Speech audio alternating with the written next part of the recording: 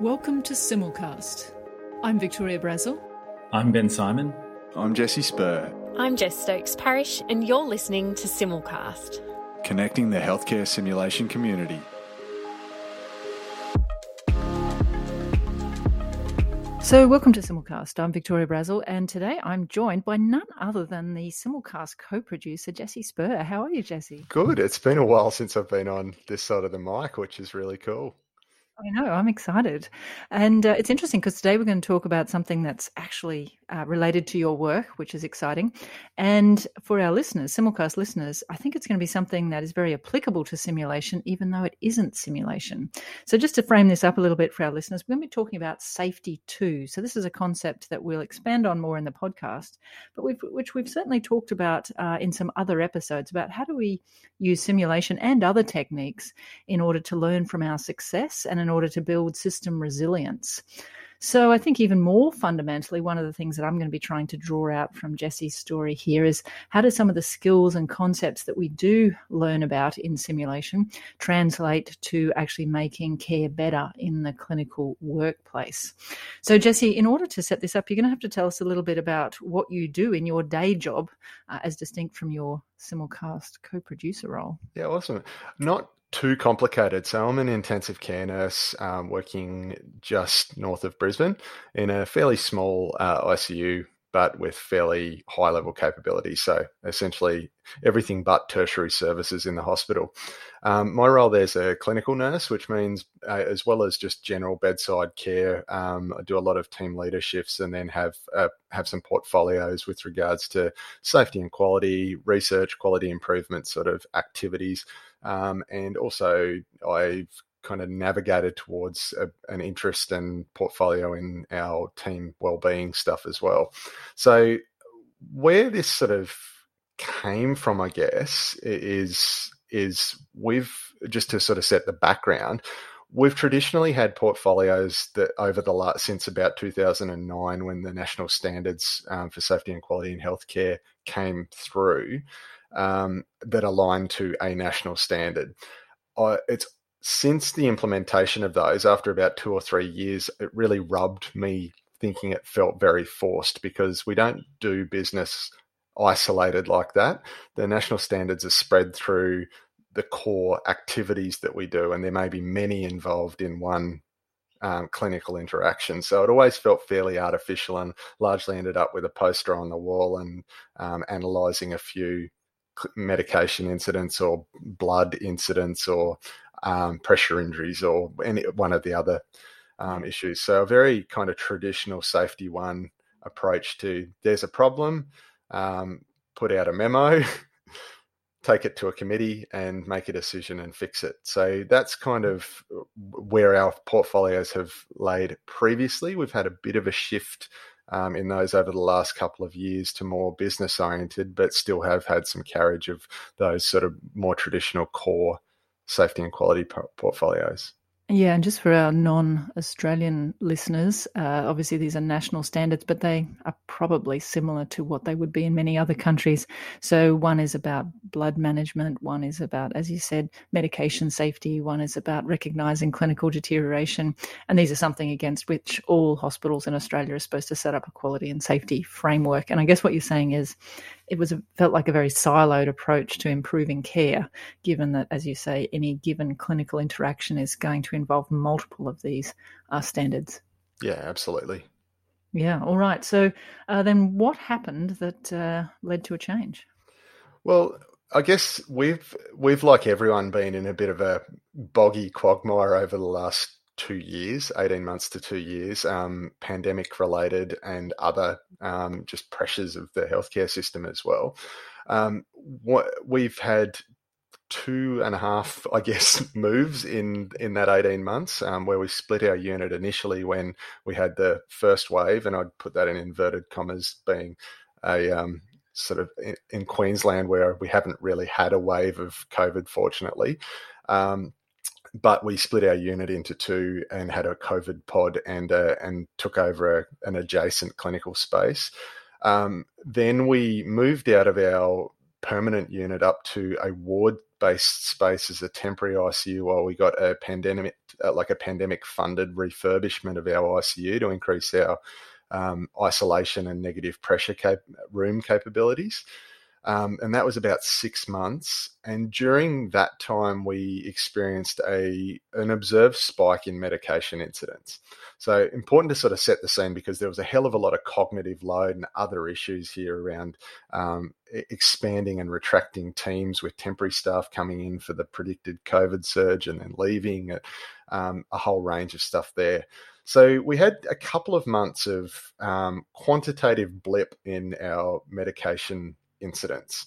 And I started hearing the term, we're having a lot of medication errors. There were emails flying around. There was, the word error was being used consistently. There was lots of flurries of activity and memos and letters to staff and all sorts of bits and pieces, but nothing really that felt like it was going to change. And also an intuitive feel that there weren't that many human individual mistakes being made, despite the word errors being used. And I think that's product of the system of safety that we're working in, rather than having a negative culture. Yeah, and I think most clinicians can identify with this because, as you say, the whispers and the emails start, and then there's a great drive to two things. One is find out who or what is causing this, usually with the idea that there's a unitary source of this error. And secondly, a lot of admonition of staff to do better, please, and check things more, please, and try and exhortations to personal vigilance. So I feel like this is quite familiar for us, but it sounds like, having read a little bit around it, you thought maybe that wasn't the way to do it. Yeah, absolutely. So, I mean, I've for quite a long time been interested in modern safety science, is what I'd call it. So Safety 2 approaches, right back from about 2012 when I did a short course in the science of safety in healthcare through Johns Hopkins University. And that kind of really got me onto some of the concepts of Safety 2, unit-based safety programs, and a range of other sort of tools of the trade and the vocabulary of that concept or theoretical approach to safety. And sort of just been lying dormantly waiting for an opportunity to use it. And this really smacked of a Trojan horse to me. The medication safety is a really big ticket item, and it's incredibly important because it's something that, in particular in an ICU context, we've got a decreased margin for error with a medication incident. So our patients are pretty fragile to start with, and things can go very wrong with an incident that may otherwise cause no harm in a slightly less sick population. We also do huge numbers of events of medication administration, and the vast majority are high-risk medications as well. So it's kind of the flagship safety item, I think, within nursing care and also within the medical management of patients in the ICU. Yeah, so, and I think one of your challenges here is you don't really know what the denominator is in many cases because, as you say, we might say something like we've had 5 medication incidents this month, but it might be that there's actually 5,000 episodes of medication activity, and that can be hard then to see things in perspective.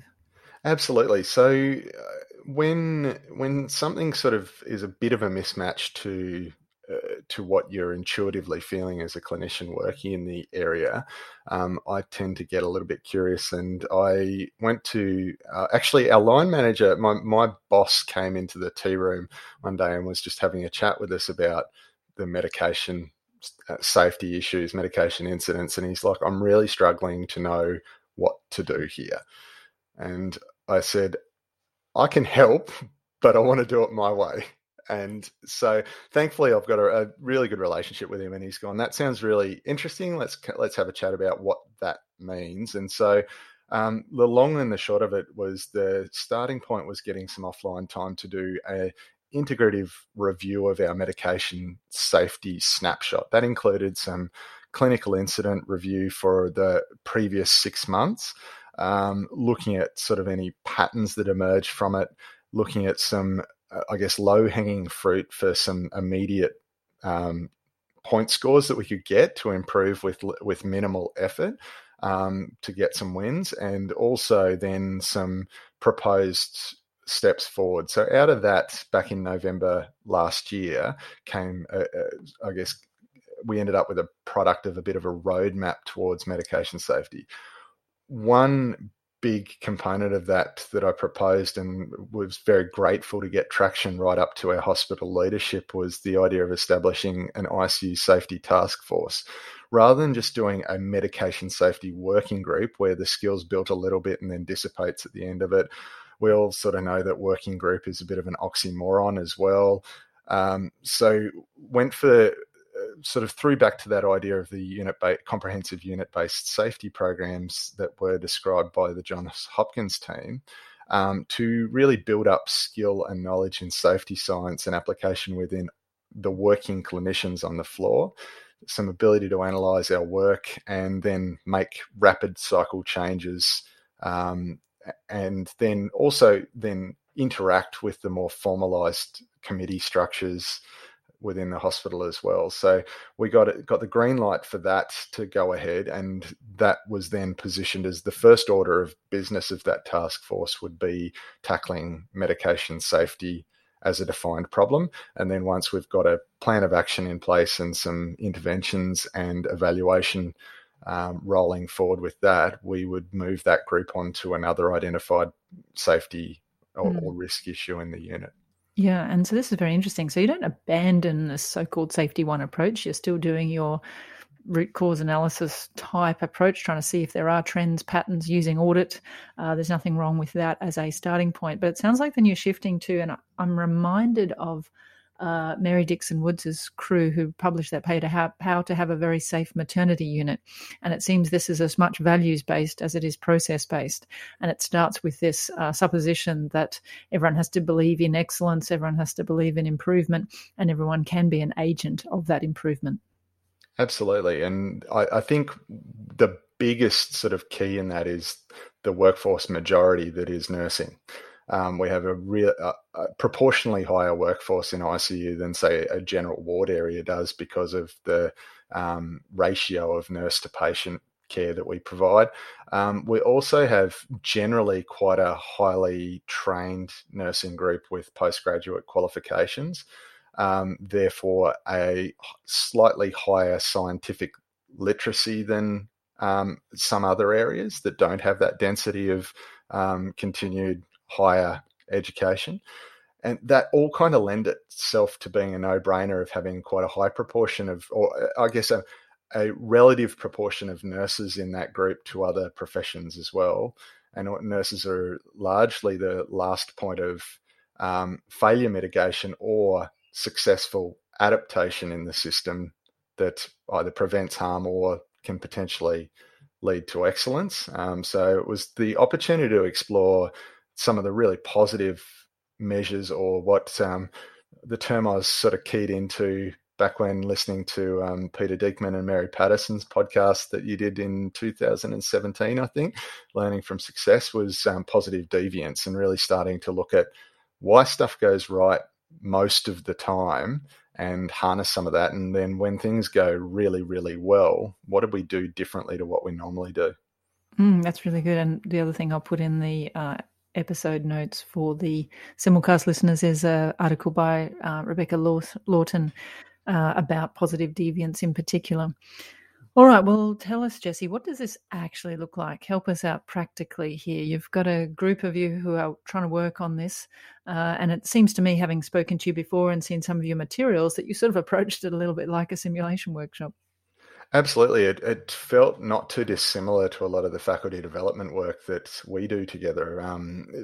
I guess right down to the style of delivery of the workshop that we ran, being structured but not prescriptive. So having lots of room for learning conversations through the day. Where we sort of got to was did a little bit of pre-work with regards to using the the Joint Commission on Safety and Quality in Healthcare Safety Culture Survey from the US, which is at least it provides a validated and often published baseline to get a bit of a fingerprint of what's going on with safety culture in the unit. It didn't give us any great revelations, but the thought is there to get some data as a baseline, with potential to looking at evaluating this process afterwards and having a multimodal evaluation of it. There's also a lot of discussions with staff as to what their impressions were. So semi-formal interviews that I was doing during that baseline analysis, and some broad recommendations that came out of that. That got us to the point of recruiting through an EOI process. That we put an open recruitment out for members for the team, and ended up with 8 nurses of varying, like quite broadly varying experience, from a new grad right through to someone with 30 plus years of intensive care experience, and sort of everything in between. An ICU consultant, staff specialist, and for the first body of work, a senior clinical pharmacist with the critical care portfolio, who was also obviously fairly invaluable for the first workshop component. From there, we were fortunate that there was a lot of support for offline time. We had 8 applicants from a nursing point of view, and we were able to actually take on all of those, which is great because it provides a little bit. I've got normal workforce churn like everywhere else, and it provides a little bit of, I guess, resilience in the group from a numbers point of view. The other thing that was really, I guess, quite positive out of the recruitment process was there was a fair degree of ethnic diversity that looks and feels like the staff makeup of our unit, which I think is super important when we're starting to tackle why things happen the way they happen, and having those views and using a method of learning conversations to do that, having a group that looks and feels like the majority of the team, or looks and feels like the makeup of the team. Mm-hmm. So from that point, putting together a workshop design as kind of an inauguration of that group, and a heavy part of that for me was teaming, was rapidly pulling that group together and making them feel a little bit special, a bit different, and that more through some new skills and knowledge and vocabulary, and ways of looking at the unit and the work that we do, rather than any sort of kind of superiority complex over the other plebs that are doing the work. So we started off with the plan of doing a half day looking at the foundational sort of theory and philosophy of safety 2 methods and the tools of the trade. And then the second part of the day was, for want of a better term, a design sprint exercise, so a human-centered design exercise that I facilitated through looking at medication safety as the problem. So, and we kind of used that as a bit of a, again, a balcony and dance floor approach of going, this is the design sprint we're doing, and then pulling back and debriefing the exercises as to why we did them that way and what are we getting out of this as opposed to other ways we could have tackled it. So building the skills in the team. Yeah, that's a very capacity building approach, and it means that it's not so you dependent. And as this group or others might join the group, you build your capacity to solve the new problems, and more people are thinking about the process as much as the endpoint. And looking through it, I mean, I imagine it was a little bit of a cognitive step up for some folks who'd never heard of things like emergence and decomposability and exnovation. One of the troubles actually with these things is they often bring with them new vocabularies, and that is a bit of a mixed blessing, I'd say. Yeah, look, I tried very hard to meet everyone where they're at with this. I've read more than I probably should have on a lot of it because it's piqued my interest. And I think it's also stuff that's fantastic to have in your toolbox as a simulation educator, facilitator, because it gives you a way to frame up your observations to teams and about the system. But one of the interesting things was I did start with a fairly baseline assumption that probably most weren't even familiar with the concept of psychological safety or had some thought about what it might be. So we actually started off there. Started there from a couple of ways of a pre-brief around the room which role modeled a lot of actually active listening and getting everyone to introduce themselves and also get their take on why they'd joined this team, what had motivated them to join the team, and what they sort of knew about safety science or safety and quality. And that was really both diagnostic, but also got everyone talking and sort of role modeled, I guess, the foundational stuff for psychological safety.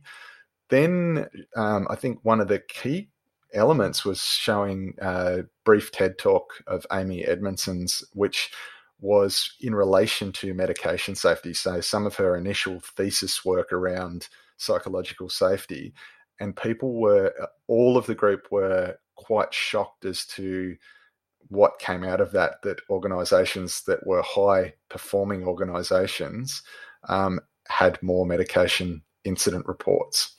And that was a big part of what was posited out of that, was that these are organisations that feel safe to talk about uncomfortable things and mistakes and problems in the system openly.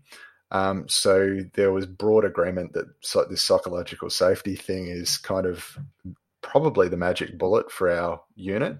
Yeah. And it also helped people understand the bits in our unit that felt good and some of the things that weren't working, that haven't been working in terms of cultural elements. So that was an important starting point in terms of vocabulary and principles. And just we kind of agreed that would be above all, our working philosophy.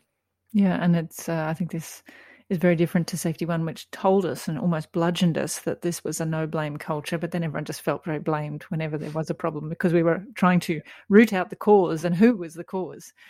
Whereas I guess what you're saying here is it is a highly prized value to report an adverse event or something that doesn't work out as well as it should have, because that will lead to improvement. Yeah, and our reporting culture has been good, which is why we had high numbers of incidents, which was one of the things I did find. There was really only a couple of near patient harm episodes out of all of the incidents, and many were what I'd call more administrative check-based things that largely for me show that our checks and balances systems work. We have a process where the access nurse or team leader does safety bay checks and checks all running infusions twice each day. So at the start of each shift, new shift. And the large majority of these incidents were near misses just reported and they were things like a missing second signature or an infusion that had overran its expiry time, usually by a bit. So the patterns of things that we were worried about are those errors that crossed shifts unnoticed and then got picked up, because they were more failures in our sort of resilience structures. And that gave us some really good stuff to talk about on the day and sort of really shape our concepts about what the problem is with medication safety. So it sounds like you've done this at a couple of levels. You've been obviously working on the medication safety, but you've also been building an approach that you hope is going to be a template for other quality and safety challenges or aspirations that you have, which include some key elements. So psychological safety underpinning things, having this value of improvement. And I think using your design sprint and thinking about design thinking or whatever you want to call it, but recognizing that the clinicians are going to be the agents of improvement here and recognizing the incremental ways that better can look. Absolutely. Yeah. So maybe could you take a little sideline here for us, Jesse, and help just make the explicit connection to perhaps the experience you've had in sim, and for the listeners who are engaged in simulation, what do you think they can take away from this? It's funny because my experience isn't unique, but it's probably a little different to what a lot of people have had, in that I stepped out of the clinical bedside work relatively early in my career as a nurse. I was only working bedside nursing for a little under 4 years in intensive care before having an opportunity to become an intensive care nurse educator, and then have spent the following 7 years working through a range of different roles, in education and safety, more safety and quality clinical governance roles, and corporate education roles as well. So gathered a big experience that was somewhat, I guess, by stepping back and looking at the work through simulation, through observation, as a part of the team, but also a bit of an other. But then 3 years ago, coming back to a clinical bedside role and bringing that and it was really eye-opening coming back to a clinical bedside role with all of these different ways of looking at the work from within, now not being an other, being part of the team and having people confiding and venting and debriefing all the time with me, my colleagues, doing that, having that different way of looking at the system. And I think simulation, by and large, gives us that opportunity to actually deconstruct and manipulate. It's almost like a bit like being Doctor Strange. You can kind of pause clinical work and sort of manipulate it, have a look at it, move some equipment, and then restart it. So I sort of fancy that analogy a bit, but that's being able to then do that and have the bandwidth to do that when you're working clinically is really quite, I think, for me, has been a transformative and fairly magical experience, and definitely makes me appreciate work much more, being able to do that. And so in a lot of ways, I've tried to bottle some of that experience and create a bit of a boot camp and on-ramping to getting some of the critical knowledge and experience that I've gathered over the past 7 or 8 years into other members of our team and opening some of the sources of that. So it sounds like there's probably a few things there. There's concepts like psychological safety that are going to be able to draw into this sort of a challenge. There are skill sets like leading a learning conversation, and there is knowledge such as about safety too and how it can be applied. And then I think the other one maybe is just perspectives on systems thinking. And I noticed that one of the things you'd sent to that safety task force was the hierarchy of intervention effects. And education and training is there, but it's actually a pretty low impact on if that's your intervention. And I think we should be thinking about that. We need to do SIM for education and training, but we should also be recognized that it does have a role in many of the other things on this hierarchy, like how do you develop the right rules and policies?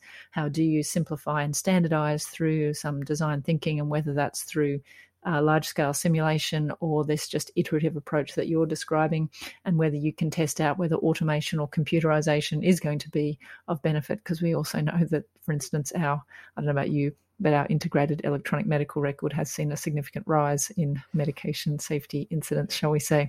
So really testing out how is this thing going to work in practice? Yeah, absolutely. All right. Well, I guess you've described the process pretty well, Jesse, but have you actually had any wins? Things starting to look up? What's happening? Well, I think yes, on a lot of levels. Wins in a really engaged group that have already gone out and looking at things differently. There's been a couple of incidents that have been written up by members of the team that are using a much more descriptive format when they write the incident up, which was something we discussed as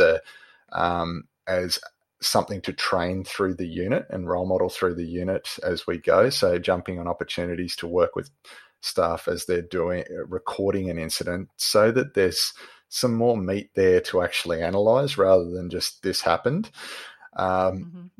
Because most of the time the person recording the incident has a good reason as to what, or a good rationale as to what may have prevented it, and that often gets missed in great detail.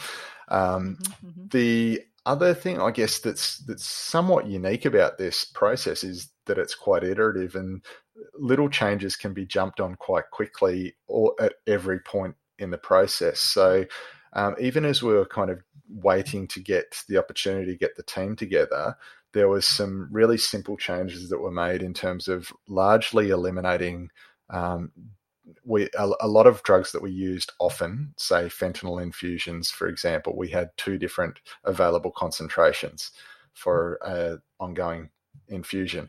And one of the errors we were seeing, or incidents we were seeing, was that the prescription in the electronic medical system, Medivision, didn't match the infusion that was running. So it was double strength versus single strength. And so we sort of raised the question that why have two strengths? Like, this is an incredibly cheap drug where actually by having single strength, we're duplicating workload and duplicating error points in the chain a lot. And it actually came back to one of those really silly ones that every time you went to the drug cupboard to check out fentanyl as a pair of nurses doing that role, you were moaning and going, why the hell have we got a single strength fentanyl order?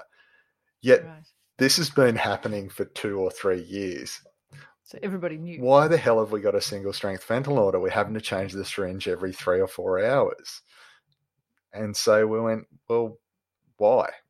Why have that when it's actually causing both administrative or what I'd call bureaucratic incidents where there's been a verbal order given potentially for double strength, but it's been chartered. So a whole range of things. So those sort of changes that we've flowed through with a number of things that we had duplicate, or I guess different options for concentrations without a really good rationale for doing so, and have eliminated the second option, and using, I guess, the approach of listening to the staff that are reconstituting and administering it, gone with the double strength concentration in every single case, because it eliminates workload, improves workflows, and allows often the second person checking, who's usually a senior member of staff in an access or team leader role, to do the other more important stuff than just going and signing drugs out of a book and counter-signing into the medical system. So that's an example that's happened along the way. By no means earth-shattering, but again, just an example of listening to what a couple of nurses were saying every time they went to the medication cupboard. I was going to say, it sounds like it's a process that has actually allowed the sort of clinician knowledge to come to the forefront and be actioned upon. Absolutely. Which, is sometimes harder than you would think it would seem. Yeah.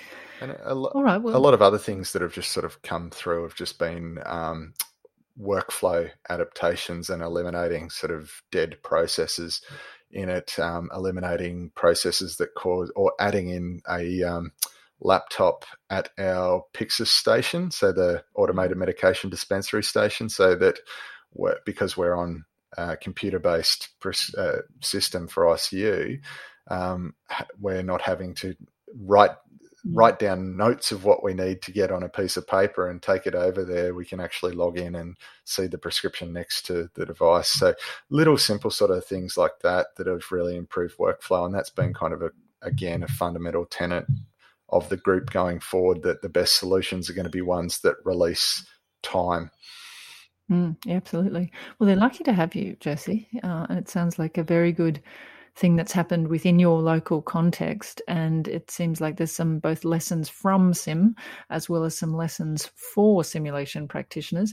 But can I ask you, as we kind of start to wrap up here, what would be your take homes and advice to people who are identifying a similar safety challenge, maybe have got some of those skill sets from their simulation world, some principles or advice as to how they might approach it? I think probably, like always, just assume that it's going to take a lot longer than you think it will, for a number of reasons, interruptions and other issues, especially when you're trying to get a number of staff offline to do something. But also assume that there's a hell of a lot more capacity in the knowledge of the team than we probably think a lot of the times. I've always been surprised, well, not been surprised, but I've always been excited by what I've seen when we've given teams an opportunity to stretch. And that's one of the things I really have enjoyed always with working with you with the faculty development work, is by loosely structuring things, we're able to actually go right to that edge of where people are comfortable with what they know so far quite quickly.